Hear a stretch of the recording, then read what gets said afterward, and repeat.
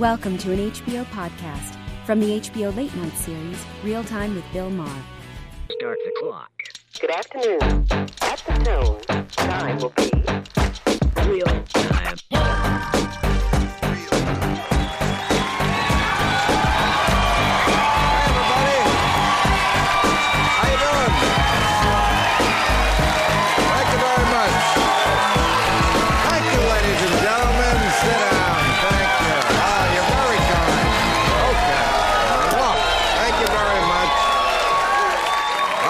Thank you. I know you're...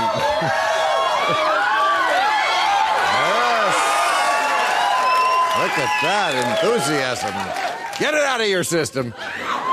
Or keep it in your system or loan me your system. Thank you very much. I love the love. Every week it's love. And I know why liberals are, of course, happy this week, because the Democratic debate, we finally got to hear the adults speak. Oh. Such a contrast to the Republican debates. First of all, most of it was nonfiction. And we got to see all 5 Democratic candidates. And you see, Bernie and Hillary have stiff competition. And when I say stiff competition, I mean 3 stiffs. What? Oh, yes, Americans learned a lot from this debate. Like, Lincoln Chafee is not a car.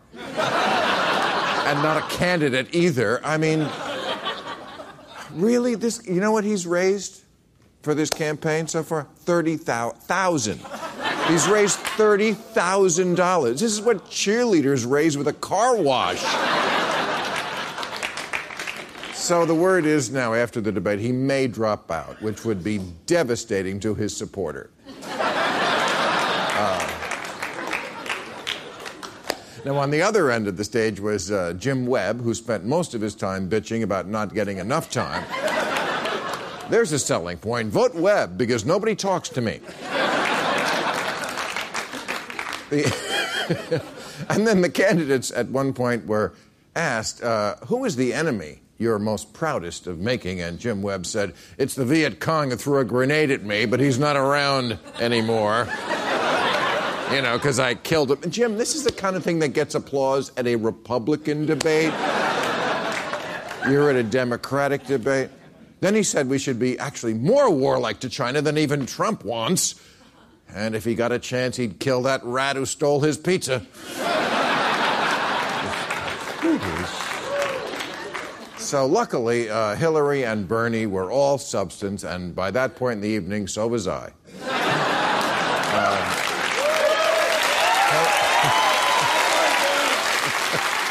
No, it's true. They were great. Hillary was on message. Bernie was on message. I don't know what Jim Webb was on, but it was something.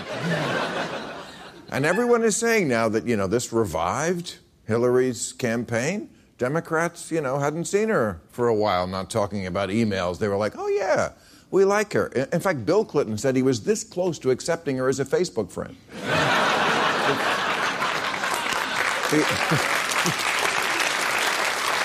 The only person who did not do well because of the debate, they say, was Joe Biden, because he was thinking about getting in the race, still might, but, you know, people looked at that and they were like, well, we kind of got it covered. You know, if you want someone who says they were progressive, you have Hillary. If you want an unabashed liberal, you have Bernie. And if you want someone who will bite the pin off a grenade and throw it at a Chinaman, you have Jim Webb.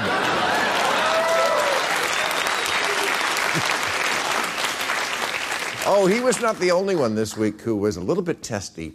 The next Republican debate is on CNBC, and they were talking about what the format would be, and they might get rid of the opening and closing statements. Did not sit well with Rand Paul. Rand Paul, polling at 2.7%, said, this is a quote, he said, if they get rid of the opening and closing statements, CNBC can go fuck themselves. Rand, I'm on HBO, and do you blow your donors with that mouth?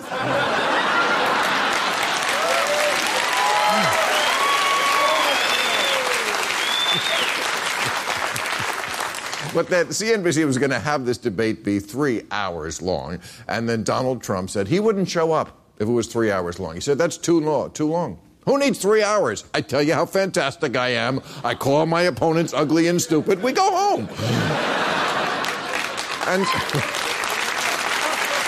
And CNBC said, you're right, Don. That's right. They're all afraid of him. 2 hours it is. And if you want to fire the candidates at the end of the debate, go ahead and do that. Now, Donald Trump this week, after the Democratic debate, he went on a tear. He called my first guest a communist, which is ridiculous, went on a rant about how horrible socialism is. But you know what? Isn't Trump's hair socialism? It's the richer hair covering the poorer hair for the good of the head. All right. We got a great show. John Feary is here, Katrina vanden Heuvel, and Johan Hari. And a little I'll be speaking with our another presidential candidate, Lawrence Lessig. But first up, now, I bet you all of you, mostly a liberal audience here, are either for Hillary or Bernie. Who's for Hillary? Okay. Who's for Bernie?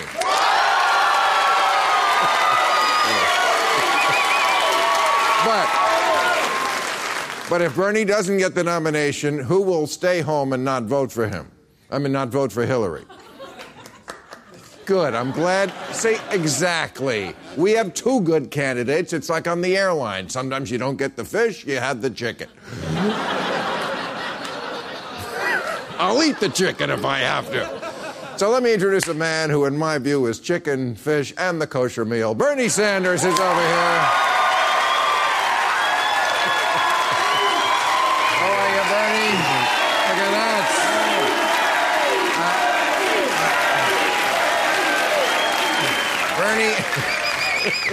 The last man your age to cause this kind of excitement, I gotta think, is Mick Jagger.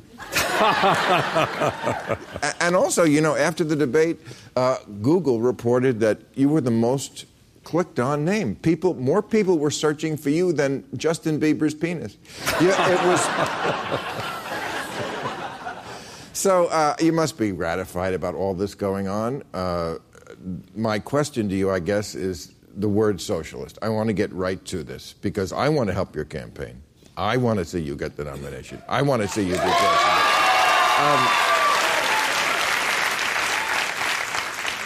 We have to teach Americans what this is. We do. And I don't know if we're doing that yet. Okay. I don't think most Americans realize they're already socialists. In certain respects. Okay. Let's start off with what it is not what we want to change. We want to deal with the grotesque level of income and wealth inequality in America. Very few people think it is acceptable or moral that the top 1/10 of 1% owns almost as much wealth as the bottom 90%. That we have seen a proliferate. But see, Bernie, you always say that, and I think even the Republicans are not for income inequality. They hear that, but it doesn't compute that that's going to be solved by socialism. Socialism is the programs they already like. They like Social Security. That's socialism. But they like Medicare. They like the VA. They like the military. No, that's exactly right. It's already a socialist country. But what we have to... No, it's not a socialist country. It's quasi. Quasi. There are some socialist programs. But what we have got to do is remind fellow Americans that every other major country on earth guarantees health care to all people as a right, and they do it more cost-effectively than we do. We have got to inform the American people that we are the only major country on earth that doesn't guarantee paid family and medical leave. We have got to remind the American people that there's something a little bit crazy when in America we have more people in jail, disproportionately people of color, than any other major country on earth. All right. But I don't know if we're still undemonizing this word socialism. This is my big thing tonight, to get you to undemonize this word, because, you know, they do polls on who people would vote for. Like, would people vote for a woman, a Jew, a black? Those are in like the low 90s, like 92, 91% of the people. And of course, the other 8%, I think we know who those people are. You won't be getting their vote. Then like 75% of Americans would now vote for a gay person. That's a big change from 10 years ago. Yep. 60% would vote for a Muslim. 58% would vote for an atheist. Socialist, 47. It's at the very bottom of the ballot. They hear socialist, they think herpes, Bernie. We have to get But then what we do is we have to make the movement, if you like, to correlate what we're talking about. Because on every one of the major issues I am talking about, the American people agree. Do the American people agree that public colleges and universities should be tuition free, as they are in many other countries? Right. Do the American people believe that the largest corporations and the wealthiest people, who today are doing phenomenally well while the middle class shrinks, do people believe they should be asked to pay more in taxes? The American people say yes. Okay. But now this has been studied. The amount of tax revenue that we would get just from taxing the people who I think your fans think you're talking about, the people who own a yacht, does not come close to covering what you want to pay for. Not true. Not true. Come on. You're saying by only taxing the top No, 1%? what I'm saying is there have been articles out there that have been really unfair and wrong. For example, what they are suggesting, if we move toward a Medicare for all single-payer program, which guarantees health care to all people, it would cost a lot of money. That's true. But what they forget to tell you is it would be much more cost-effective than the dysfunctional system we have right now, which is the most expensive per capita on earth. But it couldn't even work in your home state of Vermont. They were going to institute it, and the governor said, it's going to cost too much money. We just can't do it. It would be the entire budget. No, well... That's true. Well, that's not... I'm not the governor of the state of Vermont. I'm the senator from the state of Vermont. But he looked at the budget. The point here is, then the question is, Bill, you tell me, why is it that every other major country on earth, I will tell you why. Yeah. Because they control both ends of it. If you're saying that the government is going to pick up the tab, but not make the insurance companies, the hospitals, and the doctors not gouge people, right, then we are going to break the budget. It has to work both ways. Exactly. Okay, so then here's an example.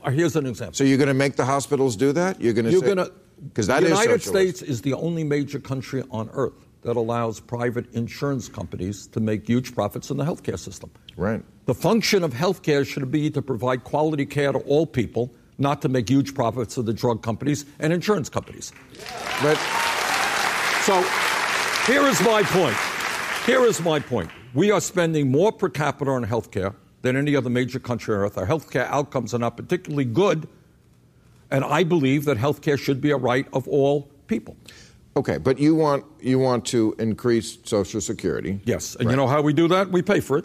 Right. We say that somebody who's making $10 million should not end up paying the same amount as somebody making $118,000. Lift the cap. Okay. We can extend and expand Social Security. Okay. You also want free college. That's right. Well, stop on. We do. Not free college. Free public college. Right.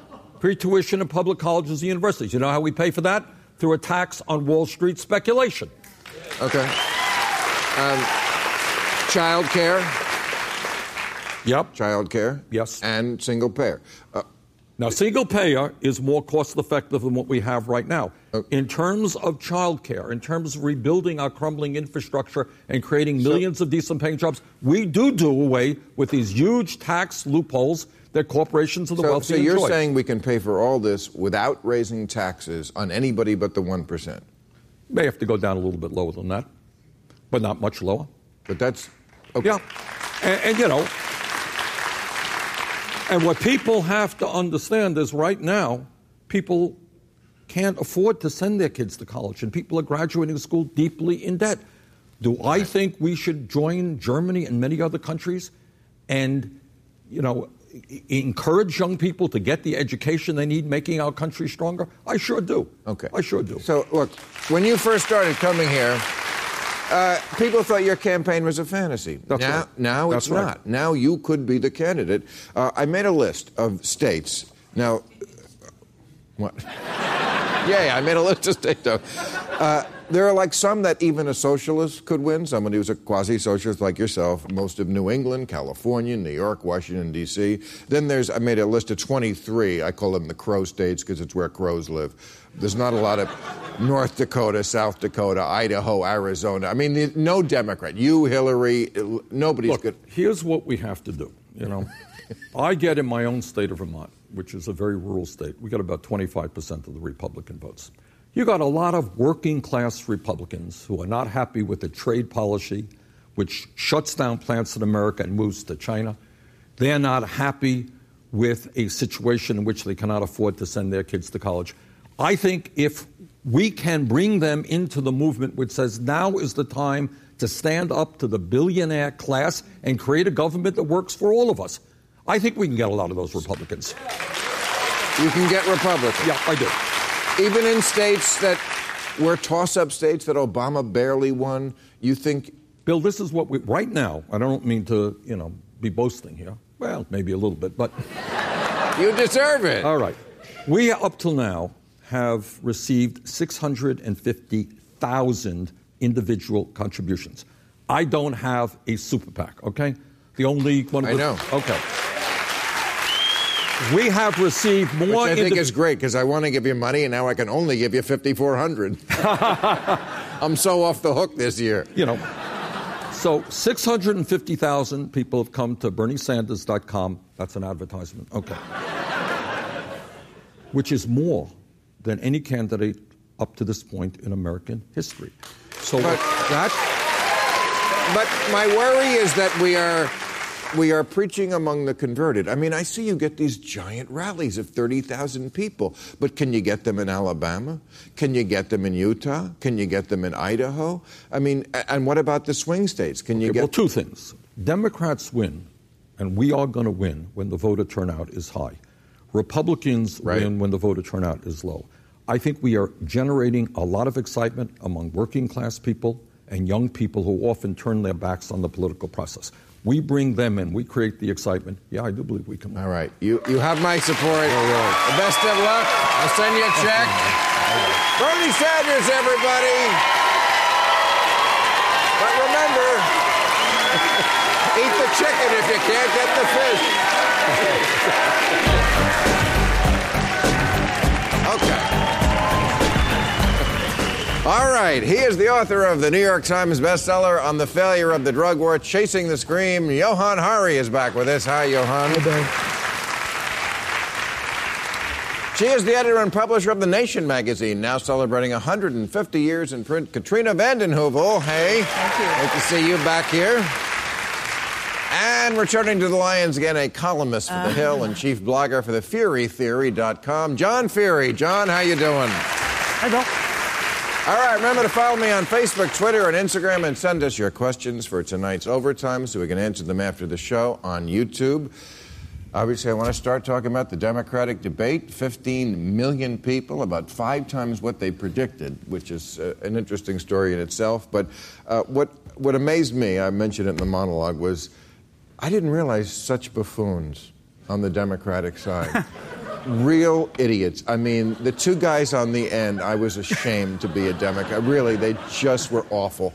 But the difference is, in the Democratic Party, they're on the end. They're marginalized. They're the crazy neighbor who pops in for a line or two.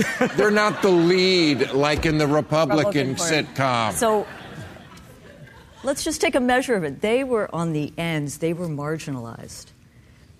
Right. Ideas weren't marginalized in this debate. Right. Ideas weren't marginalized. You heard Bernie Sanders' ideas, which have been marginalized by too much of the media for too long. This was a debate about ideas, not insults. Well, and it wasn't like the Star Wars. The Republican debates remind me of the Star Wars. Listen, we have a lot of good candidates. No, they do. It's a grotesque. I'm the Republican in this crowd, right? Yes. I think the only one. And we appreciate you coming here. So they have 10 or 11 Republicans, and they all got the sound bites that they got to get in because they don't have much time. There's plenty of good candidates in the Republican field, but they got to winnow it out, and they will winnow it out, and it's part of the process. Listen, but they really aren't. You got very good candidates. Because you know this what? is the strongest field we've had.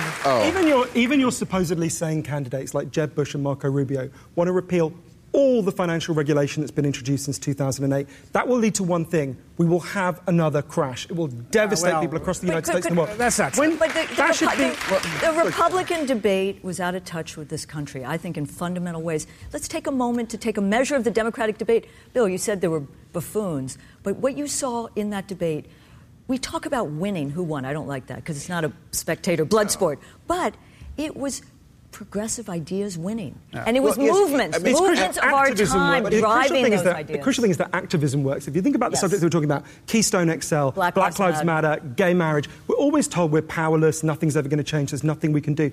Those subjects would not be on the table if ordinary American citizens hadn't banded together and forced them there. You are... the most crucial thing for everyone.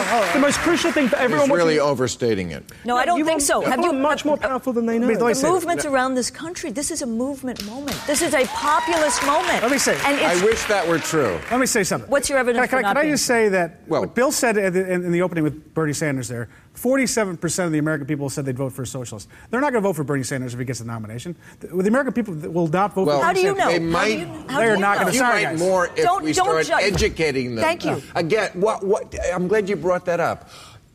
Are you against Social Security? Because that's a socialist program. You guys hate socialism, but you are not. If you so hate socialism, why don't you campaign on repealing Social Security, Medicare, the VA, and cutting back on the Pentagon, which is the biggest socialist organization in the government? Bill, I thought what you did. Let him answer. I thought Social Security. Rand Paul has a great line on this. Social Security is actually not socialism; it's actually a Ponzi scheme. And the fact of the matter is, it's a very popular program. It's the most effective anti-poverty program. And we're going broke because of it. The country's going broke because of that and Medicare. No, we're not. We have a $17 trillion debt. Yes, but it's $17 trillion debt. Not because of Social Security, which is the most effective anti-poverty program, and it's helped and still solve it. And we're not going to get rid of it. We're not going to get rid of the Social Security. It's not going to happen. Okay. That being said, I do think that we need to have we do need to have some private accounts to get people get a 1% return on their John, private account on Wall Street. But wait, well, look at the most popular programs are socialist programs. But how can you square this circle? You hate socialism, but the programs people love, including your voters, are socialist. But Bill, there's a complexity. Right. There's a complexity to this, which it's easy to... Just getting interrupted. It's very tempting to be other Republican and fun, but I think there's a complexity to this that we need to look at that's a bit deeper. Think about where the debate happened. It happened in Las Vegas, right? I've spent some time in Vegas. If you go to the suburbs around Vegas, it's the absolute ground zero of the home foreclosure crisis. Yeah. 70% of people with mortgages are underwater. So many people are homeless. There's a significant number of people living in the drainage tunnels beneath Las Vegas. I went down there with a guy called Matt O'Brien who runs a charity. Underneath the Wynn, where they had that debate, there are people living in those tunnels. And it's very easy to talk about how the Republicans are terrible, and they are, and talk about why this happened, and Reagan and Bush years. But actually, if we want to understand why those people in Vegas are in that position, actually the legacy of the Clinton years is the single biggest factor. It was Bill Clinton who did welfare reform that abolished the safety net for those people in those tunnels. Deregulation, trade deals. But let me. I like what you. It's painful to say. But are you blaming Hillary for that? No. And I'm just asking. No, she's but clearly a continuation of Bill Clinton. No, wait a minute. But then does she get credit for the 22 million jobs he created? Sure, it's a mixed picture. Because I only hear her ever getting blamed for the bad. Could I just say, when we talk about dynastic politics, that's the Bush family. That's the Rand Paul family. The Clintons are a political marriage. They're not a dynasty. She's earned the right to be in this race. And I think, but I think to say she's responsible for her husband's policies is unfair. But may I just say what you did with Bernie, I think is so important. Love Bernie. But he's always going to Denmark. I love Denmark. But this country has a great history of socialist tradition. I mean, as you said, Social Security, public utilities, and Franklin Delano Roosevelt. No, but Franklin Delano Roosevelt in 1944 delivered a speech on the floor of the Congress called the Economic Bill of Rights: a right to health care, a right to housing, a right to a job, and he would have been driven off that house, but no longer, because we have more a rising people out of poverty movement. than any other force in history. What has? And the free market system. Which kind of free market? Our free market system. That's why we're a quasi-socialist country, like every other modern country. I would say because you need both. We're not saying we're not capitalists. Right. We're just saying. Well, that's what they are saying. That's what Bernie is saying. No, he's not. He wants to get rid of the capitalist system. He does not want to get. He's a socialist. First of all, he's a democratic socialist. He's a democratic socialist. He wants to tax you by about 80%. Takes your money. No, he doesn't. Never said that. But you know what's interesting? Millions of people are looking beyond the label. Millions of people are meeting Bernie Sanders for the first time, and a younger generation didn't grow up with socialism. It grew up with capitalism. And by the way, there is it. someone who taxed people at 80%. Eisenhower. And the interstate highway system under Eisenhower a little bit of socialism in there. But it's important to look at the structural things that are going on beneath this debate. It's tempting to get into the shadow play between Hillary and Bernie, and but we want to understand the real difference. Hillary Clinton's campaign, it's very tempting to go into the rah-rah, Hillary's great. Hillary Clinton's campaigns have been funded by Citigroup, Goldman Sachs, Morgan Stanley. Yeah. The reason it was Bill Clinton who created the shadow banking system that caused the crash. The reason Bernie's different is not because his personality's better, although I think it is. It's that he's structurally different. Listen, he's not paid by those say, forces. I couldn't agree more. If you guys can nominate Bernie, I'd be all for it. Believe me. I couldn't agree more, but the chances that he will win those swing states I was about to introduce are not as good as Hillary winning those states. That's just a fact. I agree. I mean, in places like Pennsylvania, which James Carville once described as Alabama with Philadelphia and Pittsburgh on the edge. There's a lot of rednecks in America. No matter how much we explain socialism, they're just not going to vote for an old... Hold on. Look what happened in this debate. All the Netroots guys all said that Bernie won it. And then what happened in New Hampshire? Hillary just is now beating Hillary. Hillary is now beating Bernie in New Hampshire because people who have rational understand that Bernie Sanders is not someone who's going to be a good presidential candidate. How do you know? Are you speaking for voters? Voters haven't even voted yet, and with all due respect to Bill Maher, let's see what plays out. You may be right. Listen, if you want to go for it. John, you thought a good presidential candidate would be George W. Bush. I'm not sure we should be taking I am a Bernie supporter, but I'm just saying, don't be babies, liberals. If you can't get the fish, eat the chicken. All right, let me ask about Joe Biden. They say, I don't know, I heard on Tuesday night, the good debate finished him. Now today I hear, no, he's thinking about getting back in it. This idea that he is going to run for president because his dying son, it's a tragedy, we feel bad for him, said, Dad, I want you to do. And then, let's be honest, it was Joe who leaked that. I know. That just seems very unseemly to pimp your son's death, to gin up your presidential campaign. In Joe Biden's defense, and I think he might get in because I think he looked at the rest of the field and said, well, if it's me versus Bernie and Hillary, I might have a chance of winning. I do think that he has... listen, under his defense, Maureen Dowd's a friend of his. I don't think he leaked it. I think he had a conversation and it got out. So I don't think it was... I don't think it was... She's a reporter. She's not a friend of his. I think that we have to be careful. And Maureen, are you still working for the New York Times? It doesn't matter. You know what? I've got to... You know what's even more unseemly is that Joe Biden within the Democratic Party is the major architect of the war on drugs. There are huge numbers of people in prison in this country because Joe Biden championed really brutal... And Hillary's bad on it too. Appalling, atrocious. So that was an interesting... And Bernie was great on it all along. He was very good on it. And that's the issue that's important to me. I know it's important to you, and you must have I still will eat the chicken because I learned my lesson with Ralph Nader. But I asked John when we sat down. I asked John when we sat down, can you agree with Bernie on anything? What interests me is we are at a critical turning point in this country. There is a transpartisan alliance to reform a failed war on drugs and a criminal justice system. I think there's a transpartisan moment to reform this crazy, out-of-control NSA surveillance system. Got a Tea Partier and John Conyers. Bernie Sanders said something quite radical on the debate. He was, on Snowden, he said he helped educate us, but he said, let's abolish that NSA mass surveillance program. That is a real, I think, Hillary a step said something really false about it. Hillary said, and I agree with you, if it's a trusting Republican Hillary, she's marginally better. But Hillary said a really false thing. She said that Edward Snowden could have gone through the whistleblower chain. The Whistleblower Act does not cover the security agencies. That's not true. Edward Snowden should be welcomed back as a hero, the way Bernie said. Okay, I have to interrupt there. Now, speaking of Bernie Sanders, he is the one that makes their heads explode when he talks. And for proof of that, I want to show you Donald Trump, I mentioned this in the monologue, talking about Bernie the next day. Because this maniac that was standing on her right is giving everything away, so she's following. That's what's happening. This socialist/communist, he's going to tax you people at 90%. He's going to take everything. I said 80%. Okay, so this is my point, that what happens is Bernie says something, they hear something completely different. So what we did is we put up together a little video package for you.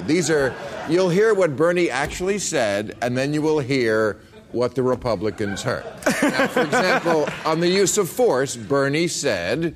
I supported President Clinton's effort to deal with ethnic cleansing in Kosovo. And the Republicans heard... I will refocus our military on gardening and interpretive dance. We must aspire to the fighting style of the Iraqi army. Tear off your uniforms and run. On American exceptionalism, Bernie said... And I think we should look to countries like Denmark, like Sweden, and Norway, and learn from what they have accomplished. And they heard... I will not rest until every single American is driving a faggy little car with 3 tires. You will watch soccer and you will like it. It's too good.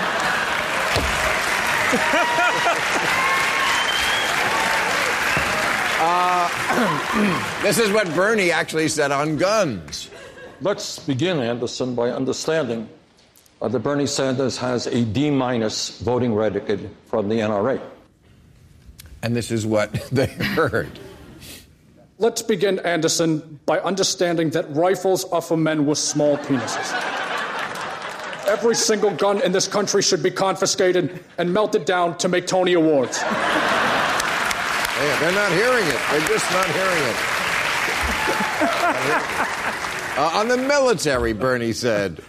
When I was a young man, I strongly opposed the war in Vietnam. And this is what the Republicans heard. I would have loved to fight in Vietnam, but for the other side. Not only do I hate our troops, but sometimes I lock John McCain in his office, do a Vietnamese accent, and laugh.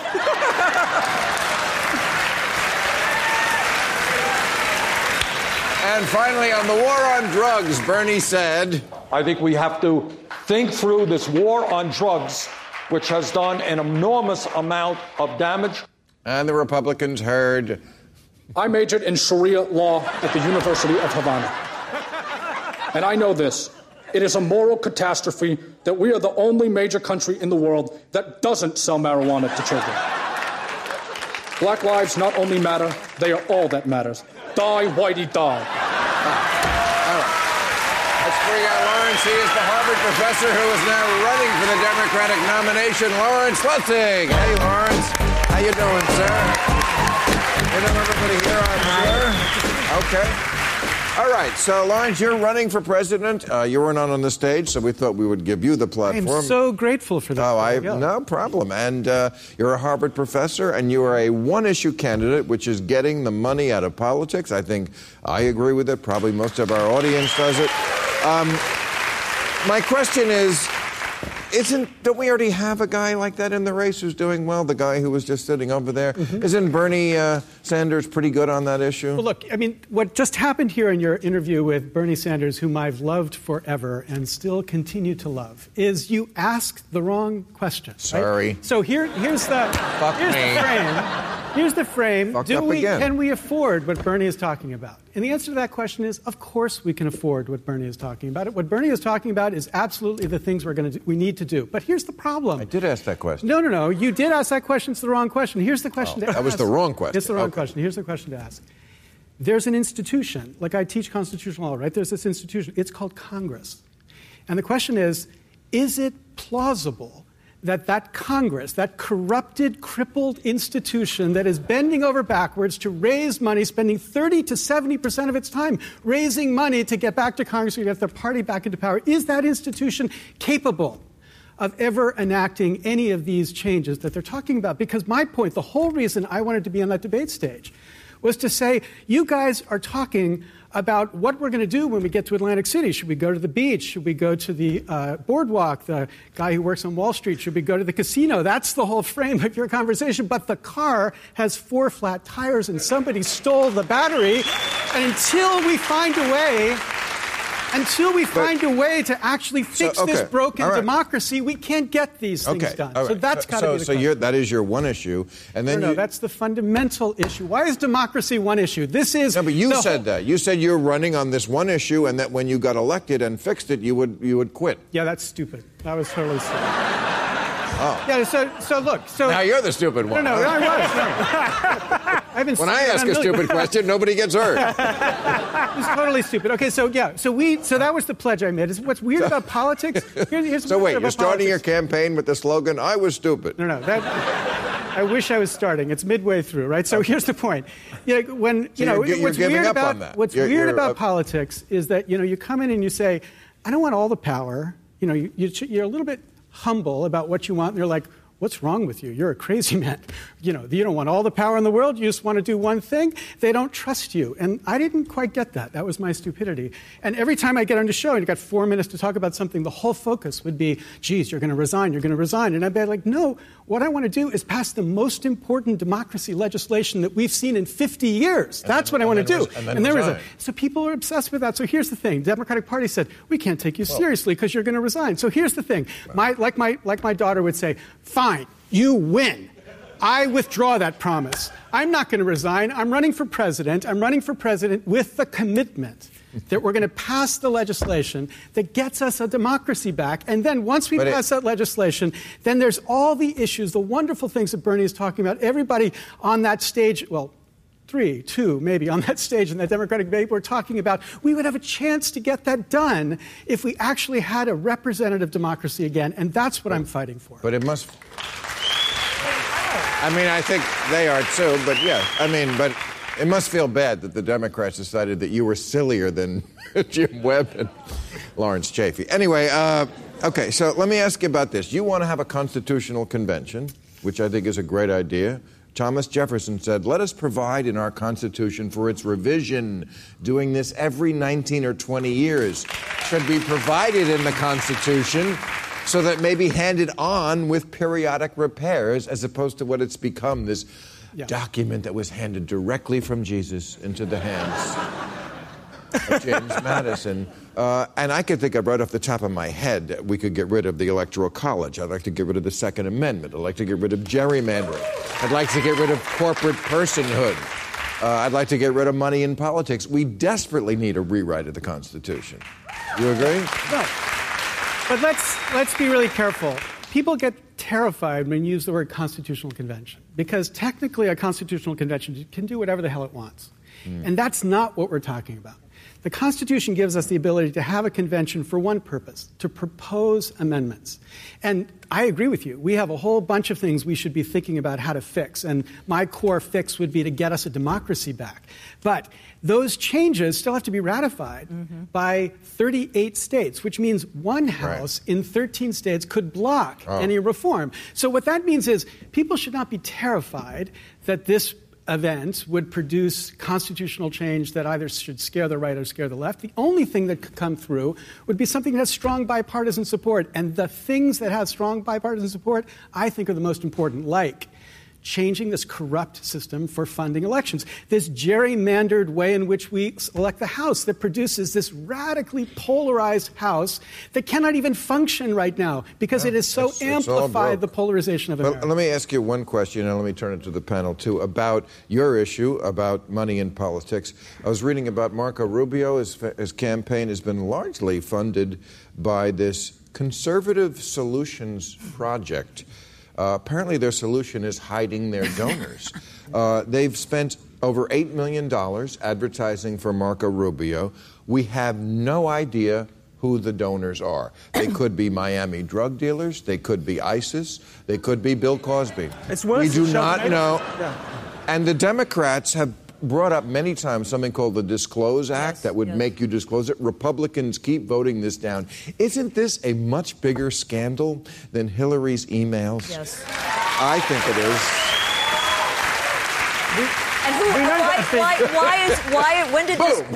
When did disclosure become a partisan issue? When did voting rights become a partisan issue? When did money in politics? 158 families. Right.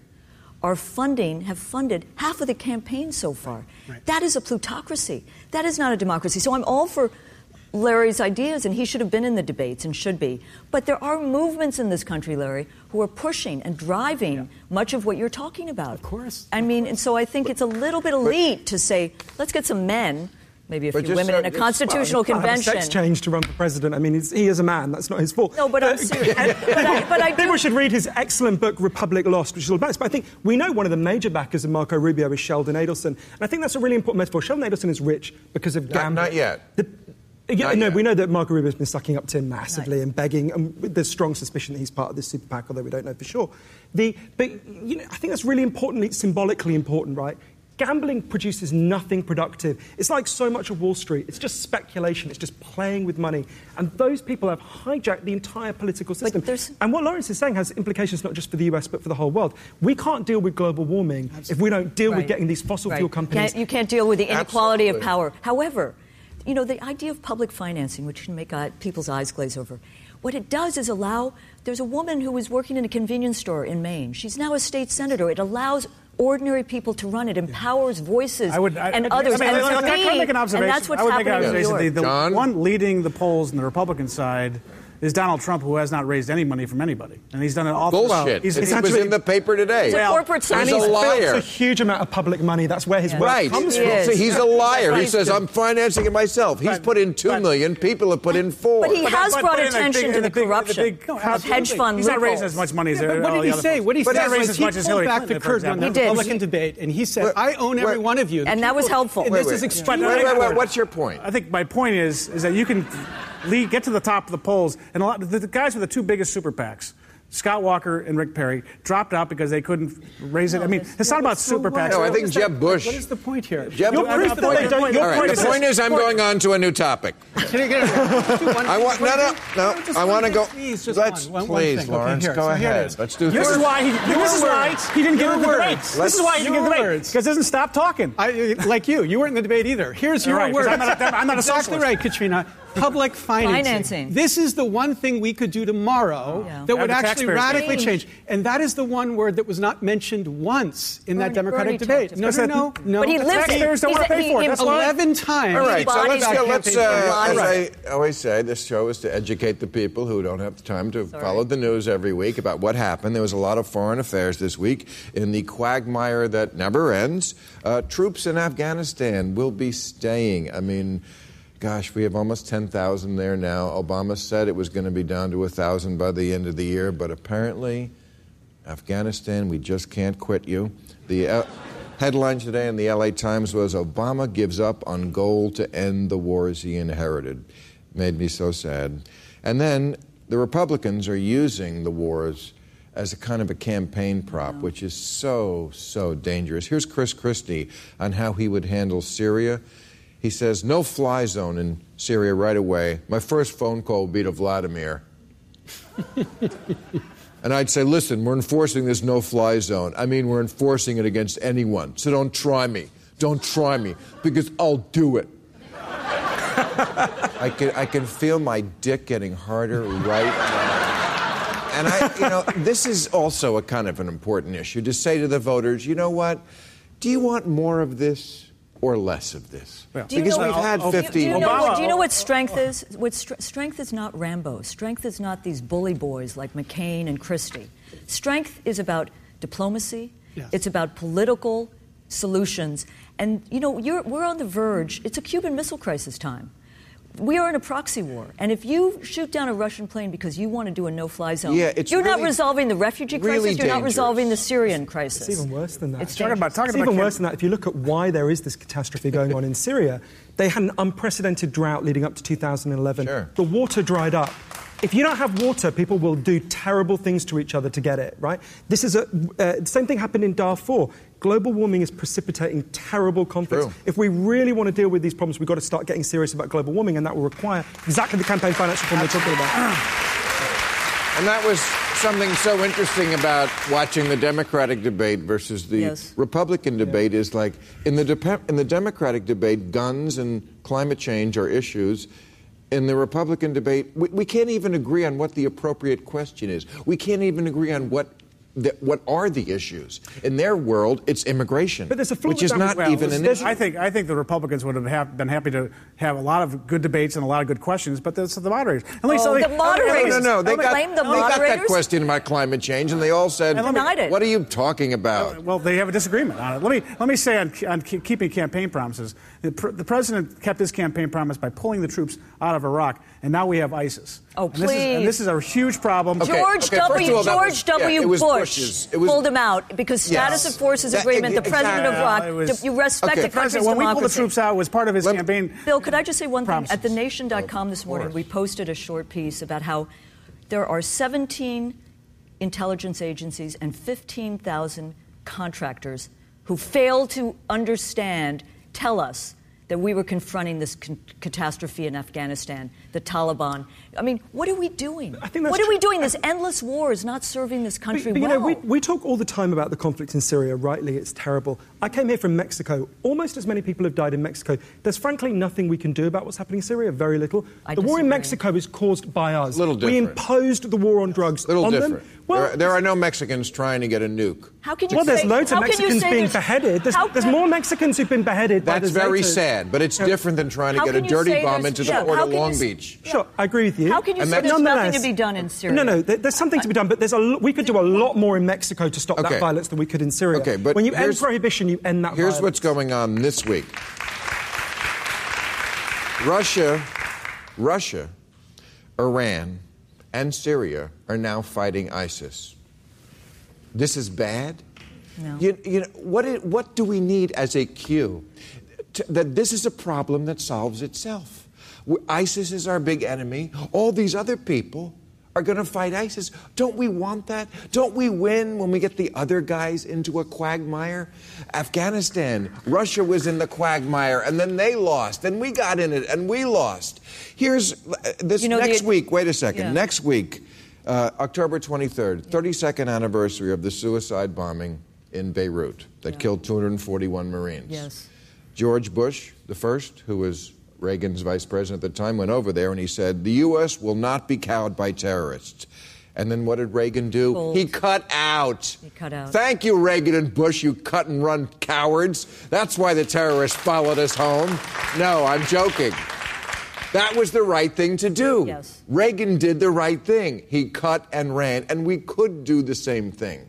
We really could. This is the perfect time to do it. All the vipers are fighting each other. I don't think we cut and run. I think we forge a coalition. Yeah, I mean, of all the parties. Let me just finish. Let me go with Katrina for a second. Oh, do you know where I'm heading? Okay. I think we cannot. I think so. Okay. We cannot allow just pure chaos to break out in that region, which is already broken out. And if we don't take a leadership role in this, and we don't have to put our troops in, and I'm not sure about the no-fly zone, because I'm not sure if that's the right thing, but we can't just turn it back, and we can't lead from behind, because I think that's a mistake. The leading from behind, no, wait a minute. We need to intensify negotiations without any preconditions between Russia, Iran, the regional, Katrina, the United States. Right? The closest ally of the United States and Britain in that region is Saudi Arabia. They have beheaded more people than ISIS. They're about to behead a 17-year-old boy for the crime of peacefully protesting against his government. If we don't deal with Syria, the refugee crisis is going to get worse and worse. It is the worst refugee crisis. 11 million. It is a coalition of forces that can resolve the Syrian. But you're assuming that the solution can come from the government. And they're huge liars, by the way. The Saudis say that they allowed in 2.5 million Syrians. No one has seen any of them. Yeah. That's a lot of Syrians to hide. I have to stop. Thank you very much, panel. I appreciate a panel of good talkers. Time for new rules, everybody. All right. New rules. Guys need to get it through their head that the only thing sadder than you going on about football is you going on about fantasy football. And by the way, if you delight in imagining having a bunch of young, fit athletes and what it would be like if they played for your team, it's pretty clear what your real fantasy is. New rule, cut some slack to the Alabama Walmart that was selling gun oil, which is a personal lubricant used by gay men, selling it in their actual gun department. It's Alabama. You'll find their cheese nips in the Asian food section.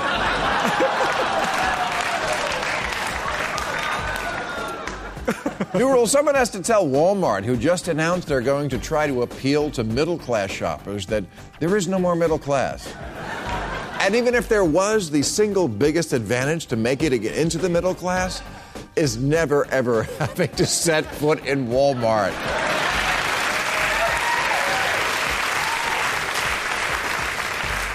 New rule, Playboy has to fess up about the real reason they decided to stop showing pubic hair in the magazine. It's 2015. Nobody has any. New rule, someone at Costco has to tell me how I'm supposed to sample this toilet paper. It's creepy enough when you serve me the key lime pie in that little plastic cup that makes it look like Shrek left a sperm sample.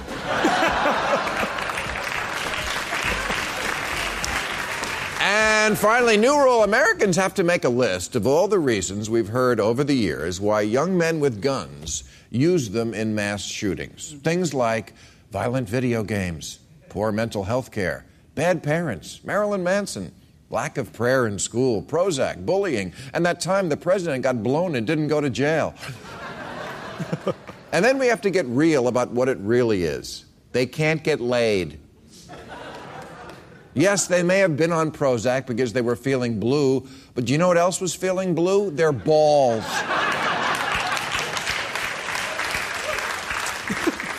Now, as the details emerge about our latest American massacre this month at an Oregon college, the least surprising thing was that the shooter wrote a manifesto and said he was going to die girlfriendless and a virgin. On a dating site called Spiritual Singles he was on, he described himself as a conservative Republican who lives with his parents. And swipe left. The shooter at the UC Santa Barbara tragedy last year left us with these words: "I've been forced to endure an existence of unfulfilled desires, all because girls have never been attracted to me. I've never even kissed a girl, and I will punish you all for it." Which is either a cry for help or the worst eHarmony profile I've ever heard. The Virginia Tech shooter was accused of following and harassing female students. Timothy McVeigh famously never had a date and almost certainly died a virgin. The Sandy Hook killer left a document on his computer explaining, quote, "why females are inherently selfish." Yes, plainly because they won't give it up to a real catch like that. This is a pattern no one is talking about. Mass killers are almost always male and almost always women repellent. And what must make it even worse for them is America. Yeah, because if you live in America, it just looks like everyone is getting laid all the time. Every corner of social media is full of bragging studs and sexy selfies. Every other line in every sitcom is sexual innuendo. Every billboard, pop-up, movie, Carl's Jr. ads are practically softcore porn. A model deep-throating a hamburger? Right, like models eat.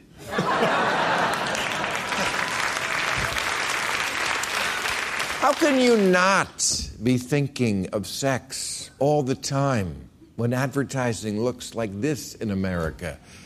Burger King ran this ad with a woman who looks just like an inflatable doll opening her mouth to accommodate a new menu item called the Super 7-incher. With the big letters, "It'll blow your mind away." I don't know for a fact that no man in history has ever said, "Sex, sex, sex. That's all I ever do. Where's my gun? I'm mad at the world." I just know it's true. Unrealized adolescent sexuality can be very dangerous. Just ask my hand.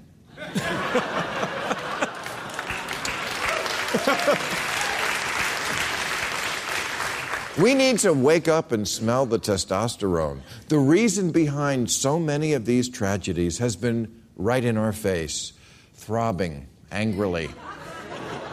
And if you think young men in America are throbbing angrily, what would you estimate the sexual frustration level to be for a young man who grows up only ever seeing women who look like this? Or this? How do you even masturbate to that? I know masturbation requires imagination, but that's ridiculous. All right, that's our show. We're off next week. We'll be back on the 30th. I'll be at the Virginia and Champaign, Illinois, November 8th on my annual New Year's Eve trip to Hawaii. This year I'll have special guests David Spade and Jeff Ross at the Blaisdell in Honolulu, New Year's Eve, at Maui Arts Center, New Year's night. I want to thank my guests Johan Hari, Katrina vanden Heuvel, John Ferry, Lawrence Lessig, and Bernie Sanders. Join us now on Overtime on YouTube. Thank you, folks. Watch all new episodes of Real Time with Bill Maher every Friday night at 10. or watch him anytime on HBO On Demand. For more information, log on to HBO.com.